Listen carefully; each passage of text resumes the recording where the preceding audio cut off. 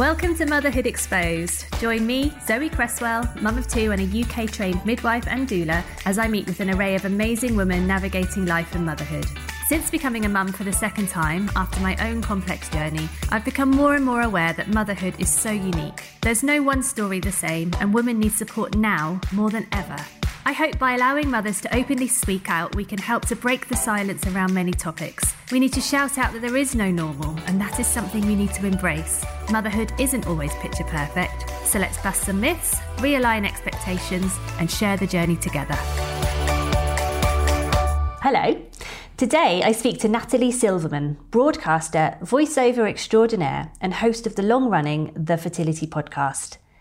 Natalie talks to me about the incredible work she is doing in the world of fertility, her podcast, which is getting ready to relaunch, and her own journey, including the difficult decision to not try for any more pregnancies after having her gorgeous son, Phoenix. Have you felt stigma attached to having only one child? Let me know. Hi, Natalie. Thank you very, very much for joining me today. How are you? Yeah, I'm good. I had a bit of a sleepless night, but no, I'm going to have an early night, but all good. Thank you. Nice to be here. No, thank you. Yeah, I'm all about sleepless nights at the moment with my daughter. So we're in the trenches still. Oh dear. It will get better. No, it'll get better. It'll be fine. So as you well know, I start my podcast with the same old question, which is how you met your husband. Yeah, he is my husband. He is your husband married. still. Yeah. Yeah. I met my husband online. I met him Did you? Another online? I love these online stories. Brilliant. It's a funny one because I remember when we just met and got kind of together, it was still quite, we've been together 10 years, been married 7. And it was still like, did you? But my husband and I are both Jewish, and we met on a Jewish dating website. And the funny thing about it all was that I was hosting a breakfast radio show at the time, and it was very much about your life. And so I was telling my audience exactly what was going on at the time, where I was looking online. And then when we went on our first date, and pretty much lived out my relationship on my breakfast show. My husband was like, who are you? When we actually kind of had got married, and then I left the radio in the mornings because I was leaving the house at 4:30 in the morning, and he'd be like, who are you? And I was like, you're really grumpy in the morning. But no, we met online, and our first date he was late for. I'd done my breakfast radio show and then was waiting to meet him, and he rocked up all late. You did a morning date? We had a lunchtime date. Oh, nice. Oh, wow, that's brave. Because I was doing this radio show and I was going to bed early. Yeah, so, I guess it makes sense. Although I think I met him on a Friday on the first day, because we met up in the afternoon and then we met up again later, because how cool was this? I was going to a Pearl Jam gig that evening with a mate. I wasn't that into Pearl Jam, and he really was. And I was like, yeah, I've got VIP tickets for this for this gig. Anyway, we met up again in the evening because we'd kept in touch during the afternoon. And my friend and I hadn't really gone to see Pearl Jam. We just stayed in the VIP area, being kind of total idiots. We were just drinking the free drinks. Being really cool. Being really cool. So then we went and met my co-host from the radio show in Soho, and he was in a gay bar, and we were basically celebrating because the radio show had just got this big thing happen with it. And the guy, my now husband, I was like, yeah, come and meet us, we're in this, whatever the bar was. And he came to meet us, and he was very he went down a treat with my co-host and all his mates. He was a personal trainer at the time and looked really buff, and everyone was like, you've got to see him again. So yeah, we carried on. We carried on from that day. I mean, I was working silly hours. I was doing a breakfast radio show, so it was a weird way to start a relationship. But we got married after 2 years of being together. So we got engaged after, like you were saying, I suppose the older you get and the more this is what I want, this is what I want, this is what I want. Are you in or you're out? I mean, it was a bit more romantic than that. But we got married 2 years after. And as I said, the whole wedding, the engagement, it was all discussed on my breakfast radio show. Did he know all of this? He knew you were talking about it? Yeah, I mean, he'd get up and turn the radio on. And he'd be like, although the biggest error was when I told people that he waxed his back, and I just thought it was a thing that men wouldn't mind talking. He was mortified. He was like, "Why would you share that?" He would love that I've shared it again. Yeah. But, I'll make sure I include the hashtag when I post it. Back wax. Yeah. Yeah, it's funny. One of the other funny ones was when we were with some of his family and one of his family members' mother-in-laws came up to me and went, "I loved it when you talked about the muffin tin." And I was like, "What?" And I told this story about how he was moving in. We were moving in together. And he was obviously a keeper because he owned a muffin tin, like a muffin tray that you bake muffins in. And like, what kind of guy? I mean, my husband is an incredible cook. Is he? He's like my favourite restaurant. He's a brilliant cook. And I know I'm very lucky. But this is one of the things I shared in the early days. I was like, yeah, he's obviously a keeper. I mean, what kind of man has and he had loads of kitchen stuff to bring to the joint, when we first moved in before we were married. But I was like, he's got a muffin tin, obviously a keeper. And this mum of it was like my cousin's now fiance's mum. She was like, "Oh, that was so funny." I'd forgotten I'd even said it. Well, my husband is amazing in very many ways, but not in the kitchen. I always blame his mum and his sisters because I think they spoiled him. And now I do the same. So. Well, I've had to kind of get back into cooking because I've been so complacent and so got so bad at it because he's just a total natural and can make everything taste really good. And I really have to follow a recipe. I can't even remember the staples that I once made. So this has been my thing this year. Like, I've been really trying to cook more because I feel rubbish for not being able to cook very well. You know what? I'd happily hand it over. Happily. I hate it. I kind of have. But I just make the birthday cakes for my son. Awesome. Right. So, Natalie, you are host of the Fertility Podcast, and yes. It's a bit vintage, really. You've been doing it for a long time, and I feel a bit in awe. I feel, I was just saying, I was a bit nervous about speaking to you because you've been running it for 7 years. Is that right? Yeah. So it's so vintage that it's getting a relaunch. It's that's like, you must have been like a pioneer.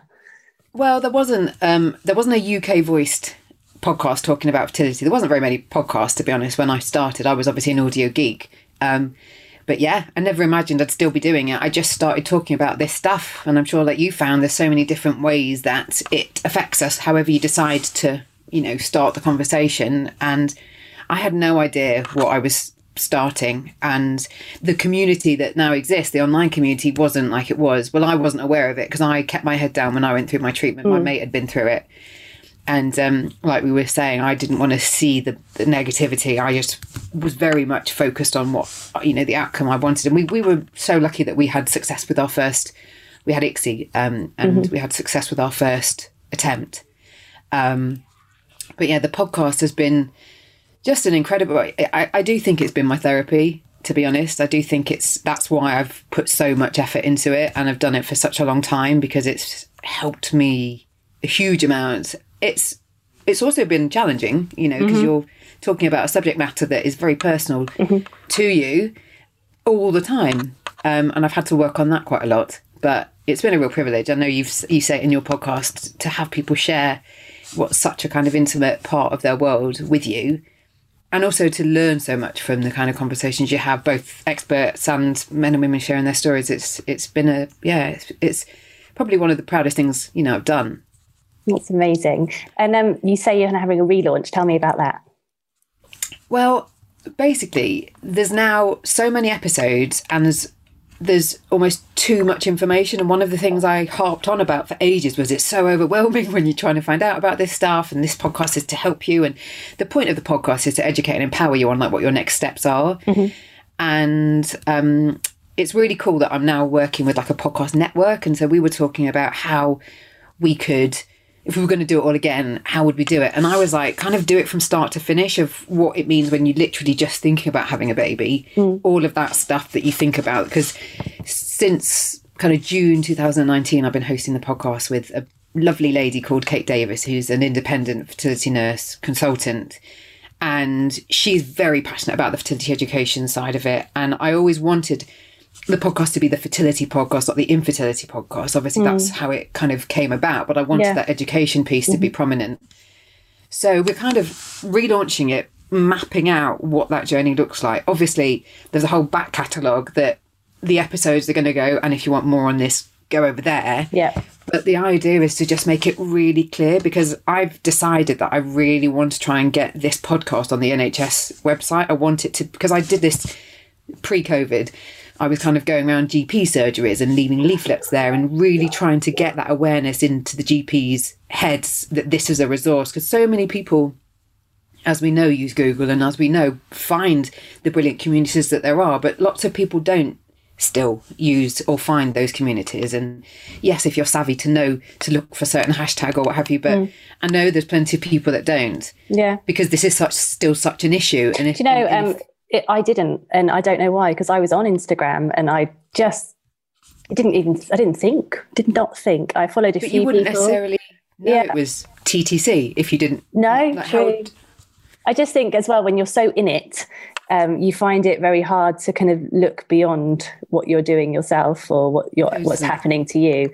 And it's only since I've really been doing this that I'm like, oh my gosh, it's amazing. There's so much out there. It's amazing, totally amazing. But I just keep telling myself, for all the people that have found it, there's however many that haven't. No, absolutely, yeah. Kind of, the power of like podcasts now, just the power of the internet anyway, but just having another form of something somewhere that hopefully can reach that person that still hasn't found an answer to their Googles so basically the relaunch is to just start again, set it all out, as in this is what a journey is. And what I mean is going from thinking about understanding your cycle to having gone maybe through failed treatment and actually looking at what life childless looks like. And so because that's what the podcast has already covered, I wanted it to just be really clear and then show you that there's more on that certain topic. So you can dip in further. But it was just trying to make it more concise. Like a one-stop shop almost. Which is kind of what it set out to be, but it just got so big.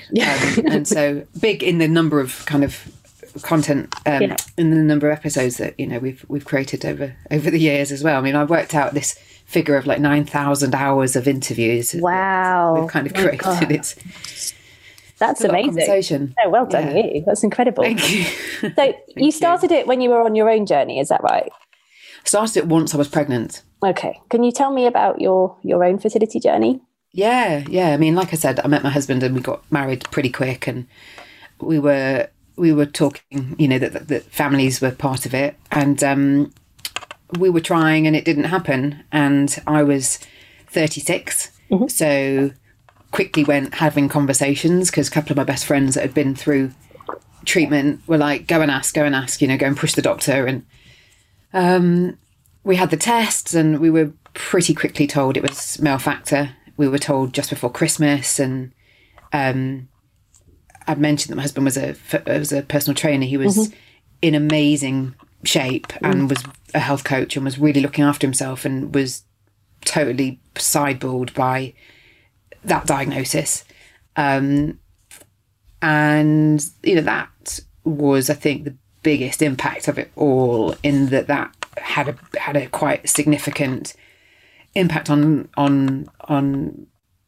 our relationship. It really affected his confidence, and it's not something that's been addressed till very recently in terms of support. Okay, that's my next question. Did he get support or counselling or anything? Was anything offered? No. And I saw out us going, and I never forget, we went to a session and he went on the way there, I'm not going to say anything. Like before we even got there, I'm not going to say anything, just so you know, and didn't. Wow. And it was only very, very recently, like in the last year, that the conversations have started with him. Before he took it on to have conversations himself, he'd been a part of some other conversations, which I'm sure we'll talk about, because we had some implications counselling in regards to our frozen embryos and what we decided to do with them. But so we had the treatment and it worked, and like that part of it was the most straightforward, which, you know, I'm very aware of how rare that is, and I'm very aware of how fortunate we are. So you had ICSI and it worked first time? Yes. That's incredible. Yeah. Wow. Yeah. It's amazing. And we had 3 frozen embryos. And, you know, I was doing my radio show whilst I was going through the treatment. And that was hard because it was still daunting and I was terrified of needles. But by day 3, because I heard Becky, Defining Mum, tell you how she was terrified of needles, I on day 1 had this whole ceremony laid out, and I had numbing cream and I had music and I had this shawl, and by day 3 I was hosting an event, and I did my injection in the toilet of the event. You know, I'd got over it pretty quick, which I was, you know, chuffed with myself about. Absolutely. But it was still a challenge being a jolly breakfast radio presenter. So you didn't talk about this side of things on the radio show? No, I didn't even talk about it to my boss. And this is part of the other areas of my kind of work with the fertility stuff is this whole fertility matters at work conversation, because I was a freelance, because that's the way media works. And I had no idea who to talk to. I had no idea who my HR, I didn't have a line manager. I had a boss.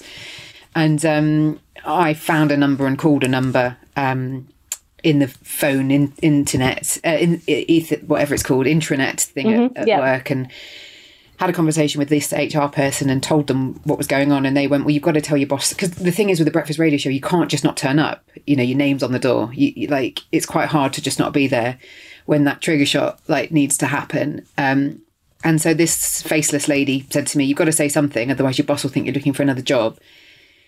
So I told him that I was having I was having a medical procedure, and that I was going to speak with my co-host and my producer to work out how we'd get around it. And he was quite uncomfortable about it and was like, okay, whatever you need to do.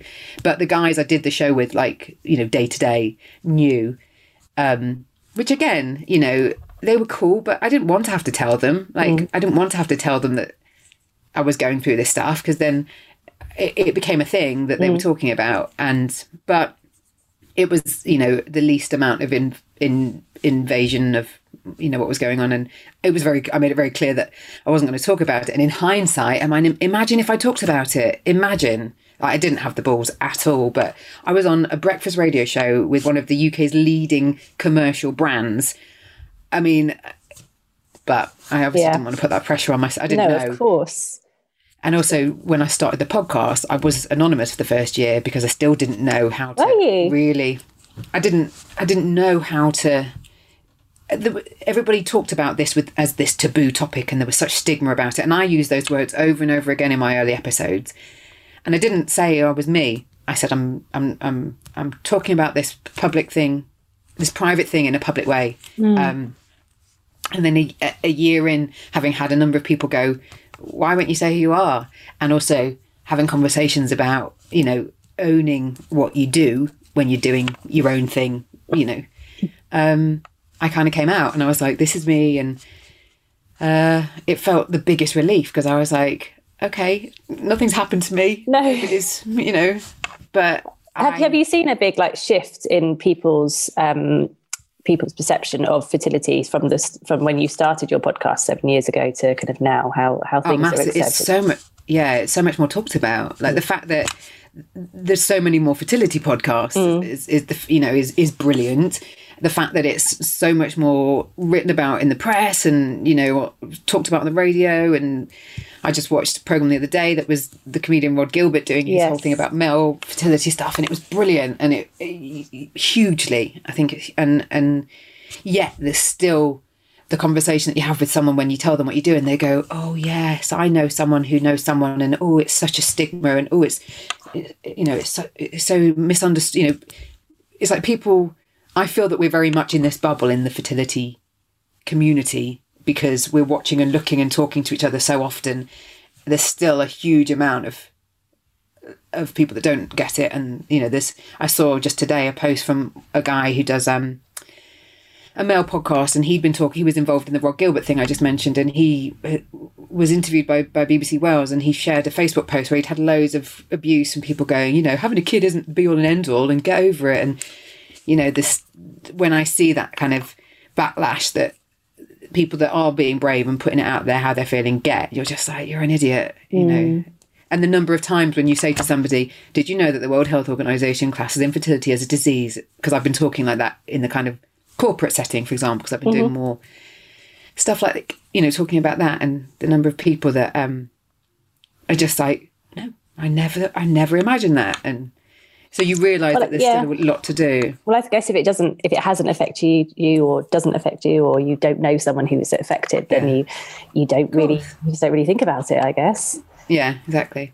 So tell me about how did your pregnancy go and your birth, and how was that side of things? Do you know, I had the kind of best experience of being pregnant. And when I look back at it, because I now know that I'm not going to be pregnant again, I just feel like really blessed with that, in that it was all fine.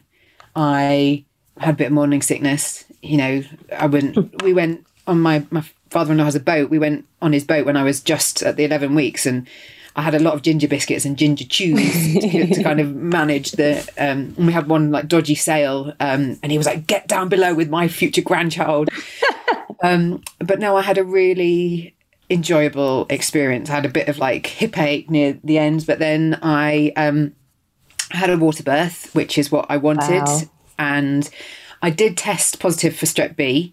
And that was after my sister-in-law had insisted I had the test, due to personal personal experience that she'd experienced through a friend of hers. And I was really nervous about that not meaning I could have the water birth, but I did. And I had to have because I had to have the cannula, I had to have my arm out of the birthing pool. But it all went, you know, really smoothly. We managed to hit play on the playlist that I'd put together. I couldn't have, you know, asked for it to go better. And we didn't know that we were having a little boy. And so then that whole moment of, you know, finding out and knowing now again what I know, because I didn't watch One Born Every Minute or anything like that beforehand. I'd only watched Call the Midwife. Where's the best? That's the best. And also that code of not talking about birth stories until you've had your baby seemed to happen with all my girlfriends that had babies. There was no scary stories shared with me until that's really good. That's quite unusual. Yeah. Maybe it was just my friends, or maybe they're nice friends. Maybe friends, yeah. Or maybe people have been lucky because there was then some stories. You know, as we've got older and more people have had, you know, more challenging experiences. But no, I had a great experience, and I'm really thankful for that because, like I say, it's my kind of one and only experience of it. So you talk about, you know, you're not going to be pregnant again. Can you talk me through that decision? Yeah. So I think that's where my kind of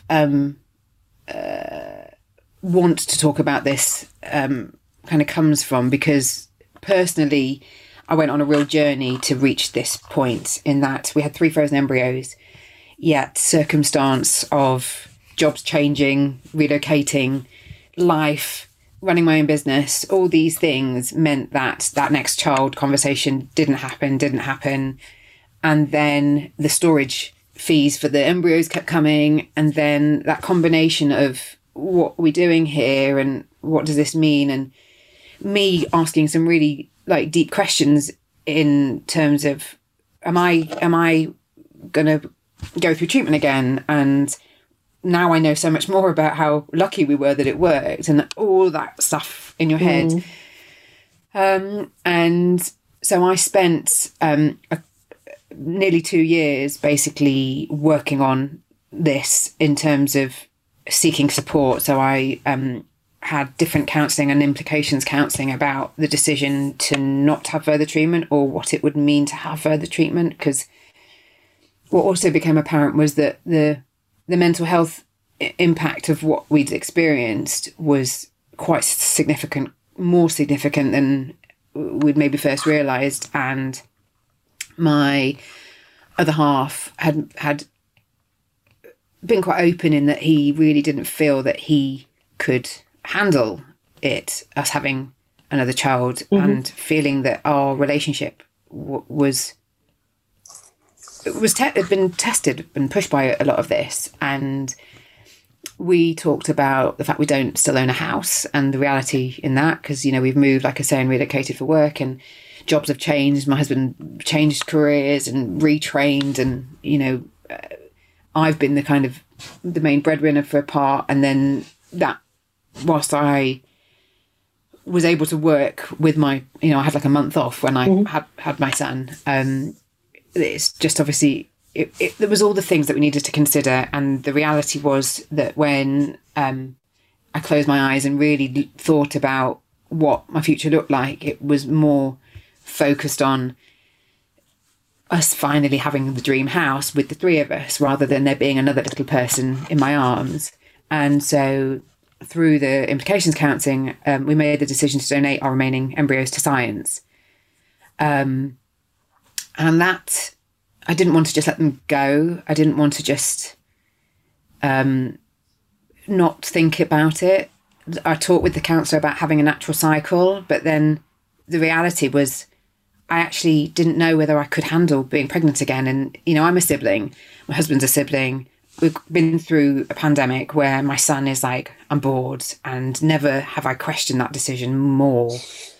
But at the same time, I can't do anything about it now. I did write something. I was doing some journaling recently, and I did write "adopt?" , which I hadn't written before, and I wondered whether that's something that would ever, you know, come into anything more. I mean, we have a cat now, which is a lockdown edition, but so I having made that decision, I've been quite adamant to speak about it, because every time I have spoken about it, I've had so many people contact me saying, I think the same, and I can't talk about it, and I can't face having to make this decision, and I feel awful. And there's such a narrative that isn't right about having one child. And I'm just learning about the communities that exist for one-child families. And is this? I was trying to, because when I was thinking about speaking with you, I was really trying to think back to my own childhood, really. Now I do have a sister, but I was trying to think of friends and things, and if it ever kind of crossed my mind, if they, you know, I'm going to use the word only child. I don't like, using that. But if they had, you know, did I ever think about it? And I don't think I did. And is that just me, or is it something that's become more of a thing recently as the years have gone on, that families are generally bigger? But presumably they were actually probably bigger in the past. Where do you think this thing has come from, where we've gone, oh, you've only got one child, or you've just got one child? Where's that stem? Where does that stem from? I don't know, and it'd be a good thing to actually find the root of it, because I know, like, the French call one child fille unique, or enfant unique, which is a much more lovely way to describe it. But similarly, the friends, the peers I have who are only children, when I've talked to them about their experience, some of them loved it, and some of them, you know, craved a bigger family and craved siblings. But then I also have talked to the friends who also have one child, and about how they feel and how they've approached it, and how they've managed their own guilt around it. And I think because our society was the 2.4 children, it was always assumed that, I don't know where it came from. Well, no, you've just said they have to manage guilt around having one child. So why do we have guilt for having one? Well, I've had lots of guilt because I know what it's like to have siblings. And I know that I can call my brother or sister with something that maybe I could not call anybody else with, and they would help me with it. And that's not to say you can't have that relationship with friends. And I'm adamant that my son will have that relationship with friends because he needs to. And but I think I've had guilt in he'll never have that. But he also, I hope, I think it's redefining what family actually means. And I know there's plenty of people who will be like, I hate my siblings. And, you know, we've got members in our family, different family kind of splits that, you know, siblings that didn't speak till, you know, people passed, and, you know, stories like that you hear. And so it's not a kind of a given, is it, that just because you have more than one child. And also, you know, through the pandemic, I've heard friends that are like, oh, they've just been they're driving one another mad, and they're like, you're so lucky you've just got the one, and you're like, okay. And so I think it's just the way that people can assume. And so I've had conversations where people would be like, well, it's not fair on him, and people would say, you know, he's going to be spoiled, and he's going to be. And there's been times during the lockdown that my husband said to me, don't you think he's becoming a bit spoiled? And I'm like, no, it's just because of all of this stuff. But you have to question, because, you know, I'm devoted. My time is devoted to him when I'm not doing all the other things that I do. And I'm very aware of that, and trying to be fair and just and explain things. But I don't know the origins, but I do think that there is a narrative in society that only children are spoiled, and it's not fair on a child. That it's more like that. I've had those kind of things said, or comments like, are you only having one? Aren't you having any more? Rather than it just being fine that you have a child. You know, it's like, and it's an assumption that you've had one, you'd have more. So within your own conversations with your husband and the online community that you're finding now, what sort of other things do you sort of consider and work through? So there's the being spoilt, there's your own guilt. Is there anything else you can think of that you've had to kind of perhaps think differently to a parent that has 2 or 3 children? I suppose one of the things that in the decision making for the embryo decision that we'd thought a lot about was what it enabled us to do as a 3 in terms of where we went and what we did. And, you know, that is a big plus in terms of during lockdown, I only need one other device to do his homeschooling, rather than the friends that have had to, you know, or at a birthday, it's only buying one bike rather. So from a financial point of view, there's that side of it. From an emotional point of view, I think it's just the what that then means, you know, in your family unit. So there needs to be still, as with every family, you know, there needs to be equal time with parents and children, and that's hard in itself. However many, whether you've got children or not, you know, that can not always be easy. And I think when there's been something like infertility in the mix, the ripples that it does have on a relationship can sometimes be farther reaching than you might have expected. Like I say, we've worked through quite a lot of stuff more recently, so I think that almost feels more prominent, that, you know, this stuff doesn't just go away. I think the conversations that I have with my son are important. So there'll be times where he'll ask me why he doesn't have a sister or a brother, or he wants a sister or a brother. That doesn't happen as much now. It happened probably when he first started school, and he was being asked, or he's meeting other children for the first time and learning about their siblings. Now he tells me he doesn't like babies, so he's quite fine, because I've now made it quite clear when we talk about it that, you know, mummy's not having another baby, and that we've got our fur baby and our cat, and we talk about how he'd have to share things, and he wouldn't have this or that. I mean, that's not, I think, the best way to talk about it. It's just when it's been challenging, you might have gone. Yeah, absolutely. And you have to kind of make it, is he 5? Yeah. Yeah, so you've got to kind of make it age appropriate, and that will change, of course, as he grows. Exactly. I mean, he's very aware of what this podcast is, and it's only a matter of time till he asks more details, you know, about it, because I have had his face, you know, on the website, and I talk about him and use his name, and I know that there's plenty of people within this space and, you know, doing stuff online anyway that keep their children out of it, because they want to protect their children for future conversations, whereas I have talked about this, and so it's out there. And so it's only a matter, I mean, I started to actually talk about IVF to him recently, but he wasn't interested. I will, you know, I'm not. It's a conversation I've had it's actually after speaking to Becky, Defining Mum, that I walked away from that and spoke to my husband and said, because obviously our daughter she's only 1, so she's a little bit too young, but my son isn't. No, he's nearly 7, and I feel like it's something we need to start to. He needs to know how she was. He knows that more doctors were involved, and he knows that I needed a bit of help. But you know, how we explained to him, and then eventually her, how their conceptions were different, and their stories are different. But actually being sent, or was it Robo Mummy? Is that what it's called? Oh, yeah. She's sending me her book, so I'm really looking forward to reading that. I've heard some really good reviews on that. Yeah. So that should be. I'm hoping that that's going to be really helpful for me and do it all for me, basically. Yeah, exactly. I've got some books. I don't know where. I've got some different books that I've again thought about. Well, we've tried to read them a little bit. But he's not. It's almost like I know you'll know when the right time. Yes, no, absolutely. Or the right situation. It doesn't have to be forced. I know Becky's talking about Becky again. I know she's brilliant in how she's been talking about it, but it's much more a part of her healing as well. I think in her conversation, and I don't necessarily think that that's what I need with my son right now. It's more it needed to have been done with my own healing, my own kind of dealing with the grief of what hasn't happened, and how I'd envisaged my family to look. Absolutely. Thank you. And you said you've given your embryos up for research. Can you explain what that means?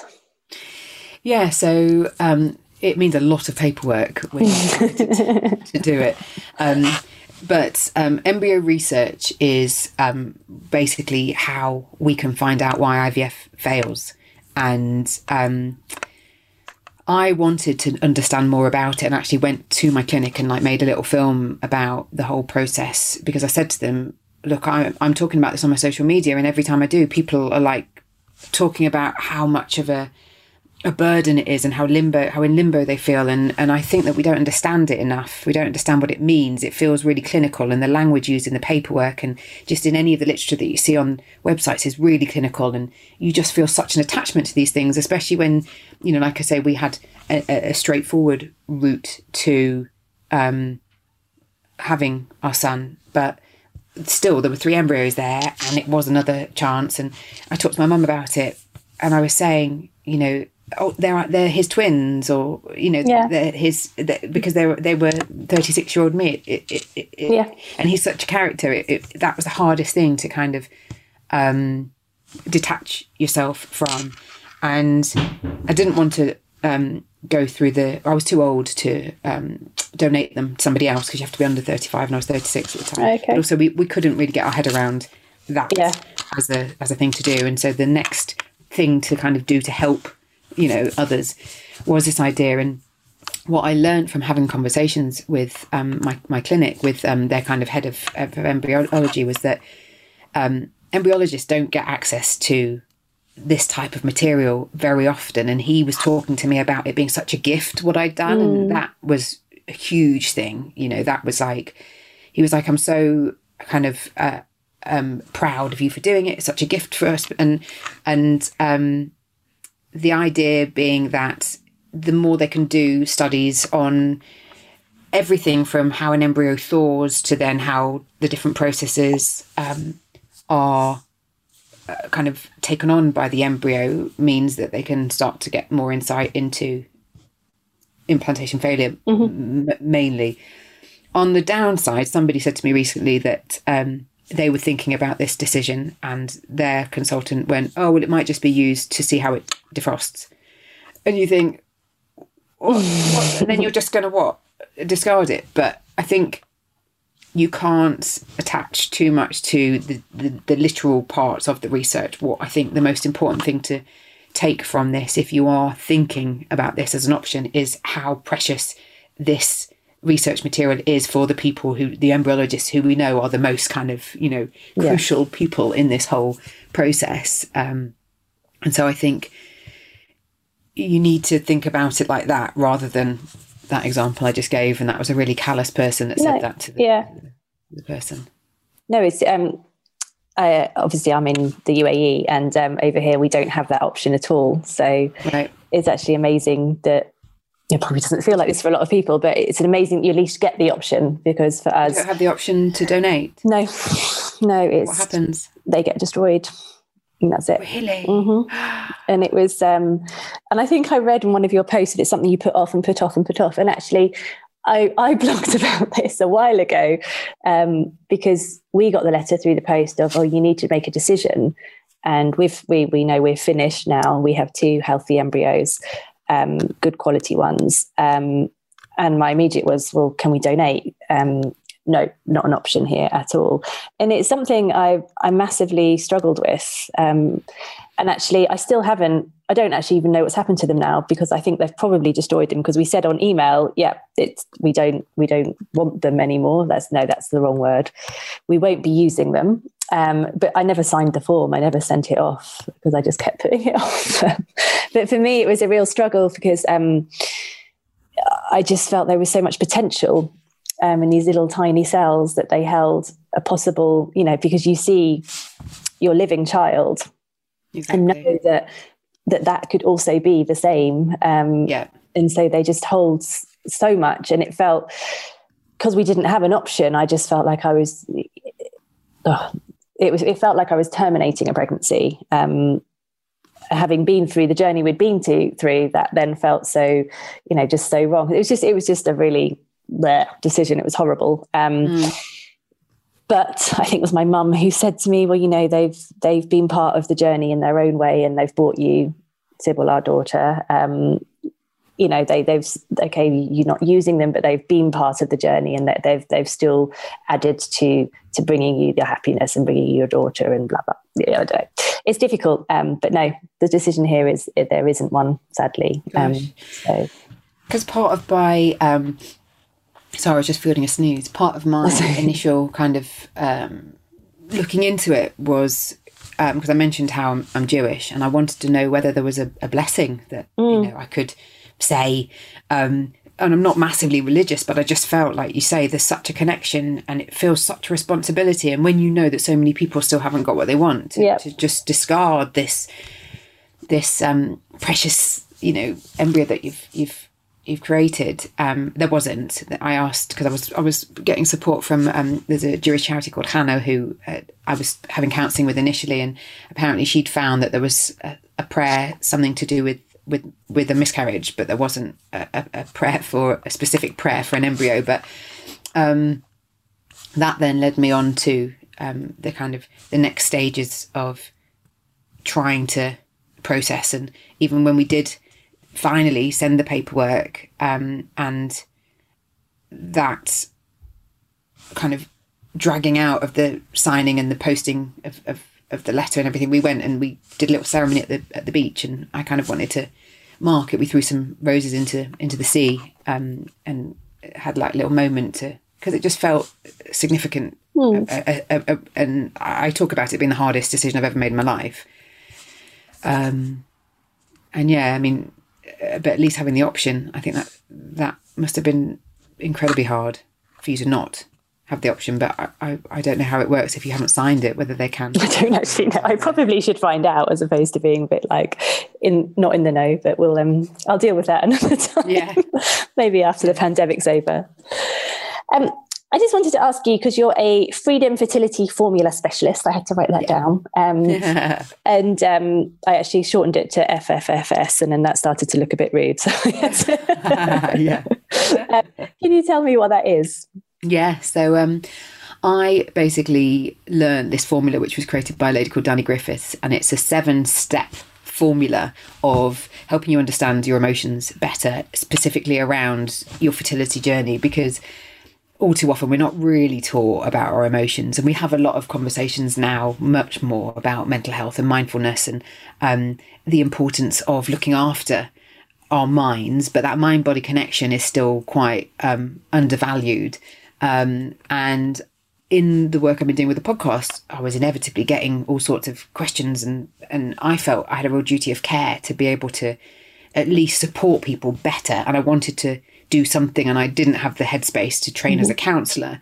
And what this program that and the formula has taught me over a couple of years of studying it, and you work with case studies before you start working with clients, is this whole methodology of kind of teaching people to better understand their emotions by helping them learn what your emotions are trying to guide you towards in terms of action.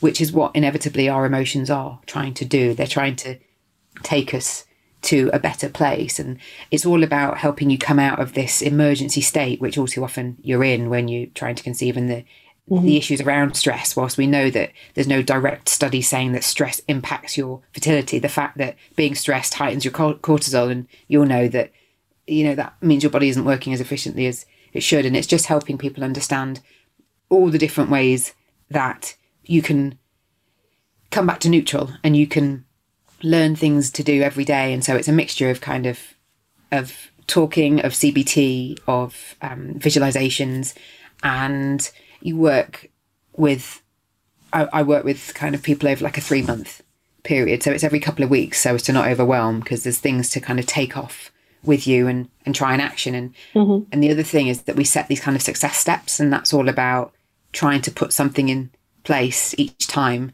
that makes you feel like you're living in the wait, rather than the whole waiting for the baby in your arms. And it's been a really, again, lovely addition to what I do. Again, I've had to be really wary of my own emotions through all of this. I hadn't realised how emotionally draining coaching people would be. And I've had to really kind of think about that, because, I started doing this with people last July, and I was like, gosh, I didn't think it would affect me if somebody isn't in a great place, and if somebody has a positive and then they lose, I've worked with people and they've fallen pregnant and they might have lost the baby, and, you're stepping into somebody's really kind of close circle when you work with them in this way. And so, but it's been amazing to be able to offer the support, because even the people, like I mentioned, that haven't had success, they have told me that through what they've learned, they've coped with it so much better. And that, that to me is the best thing possible, because you can't guarantee an outcome for somebody, can you? You can, as in a baby, but you can certainly help people work through what they're feeling and how best to kind of process it and feel more in control of your emotions, not control them, but in control of them. That's really important. Thank you. Yeah. Does that make sense? No, it does. It sounds incredible. So I like to ask all my guests, if you were to have coffee or gin or wine or tea, whatever, with any woman, alive, dead, fictional, family, who would that be and why? So I was thinking about this, and I was like, I'm just going to go for somebody really relevant now to me. And I would like to have cake with Nadia Hussain. Cake, good. Cake. Yeah. With Nadia Hussain, who won the Bake Off. Yes, I know who First you mean. of all, it would be an amazing cake. Epic. But I love her. I love how through every programme series that she's done, she's just a joy to watch. And I love how real she comes across. And I love how she's also talked about her own mental health issues. And I've watched various Insta Lives with her as well. She was chatting with Candice Braithwaite, who's again is someone I'd love to have a cuppa with, but just talking about, as women of colour, how they have embraced colour, which was I've always loved her colour, as in that she's wearing. She's always obviously so vibrant, and it was really lovely hearing about the impact of colour on her world, and how, in kind of in days gone by, it wouldn't have been something that she would have thought that she would be able to do and wear because of, ridiculousness of how people are perceived. But how amazing it's helped her with her mental health as well. And just little things like that I just love learning little insights like that. So yeah, she would be my person. She has the best laugh as well, and the biggest smile.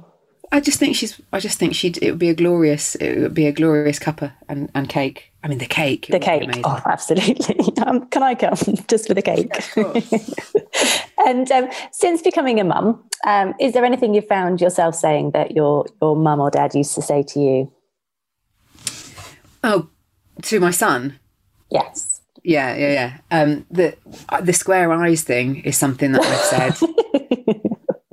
And my son is so literal. He's looking in the if he's had a bit of a bout of TV, Yeah. and I've said, come on, telly off, remember Square Eyes. And one of his friends at school is actually, obviously their parents said the same thing. But I've had him looking in the, we've had conversations as to whether he can actually, they are square, and you feel a bit bad because it's obviously not going to happen. But yeah, don't watch too much TV, you'll get square eyes is something that I found myself saying a lot, which is... Did that come from the 80s? Because I definitely had that as well. I don't know, it must have done. Yeah, it must have done. I mean, where it came from, ridiculous. But on the plus side, I do sing him this lullaby that my mum sang to me that her dad sang to her. And he loves it. And it always, even now, it still sends him to sleep. And that's my favourite thing that I have from my mum that I do for him. And if it's something that actually works to send him to sleep, then that is a bonus. I don't think I have any of those tools whatsoever. I'll send you a link. You can learn my lullaby. I will. Work. And bearing in mind your infinite experience and your own journey, is there a top tip, a mum hack, anything you can give to our listeners? You see, my experience has nothing to do with it. I was going to give one that my friend gave to me, which I always have it playing in my head because it applies to being a mum as well as being a wife, and that is pick your battles. Oh, do you know what? I knew you were going to say that as soon as you started saying that. Yeah, my mum gave that one to me. Choose your battles. And I think it's so good in so many different situations that it's just... I think having that as another little voice that comes from within, I think will always just give you that time to breathe and breathe. I mean, I've been doing quite a lot of breath work, since I've been doing my coaching, but also through the pandemic. And I think that's been a huge thing for me. Lots of deep breaths that you don't realise until you really do it with some regularity that has such an amazing effect on you. That's amazing. And I think as well with the choose your battles is that it doesn't have to be perfect all of the time. It's okay to let some things go. Yeah, that's amazing. Exactly. And Natalie, how can we find you? Well, the best place is at Fertility Body on Instagram and Twitter, and the fertilitypodcast.com is the website, and the podcast is on all the platforms. So once people have subscribed to your podcast, they can then go and subscribe to my one. But yeah, it's mainly, if you just remember the fertilitypodcast.com, you'll find all the different ways to get in touch. That's brilliant. Thank you so much for speaking to me today. It's been an absolute pleasure. Thank you. Thank you. And have a lovely rest of afternoon. I've got to go get the kids showered and in bed now. It's late here. It's the end of your day. It is. Have a good one. That's why I look like this, like the bags are slowly slipping down my face. I've got to go and do more podcast recording. Oh, have you? Oh, gosh. Right. Talking. Thank you very much. Take care. Have a lovely day. Bye. A big thank you to Natalie for taking the time to speak to me today and sharing her story with us all. If any of the topics discussed today have affected you too, do let me know by commenting on my Instagram post about this podcast. Thank you for listening, and see you next week.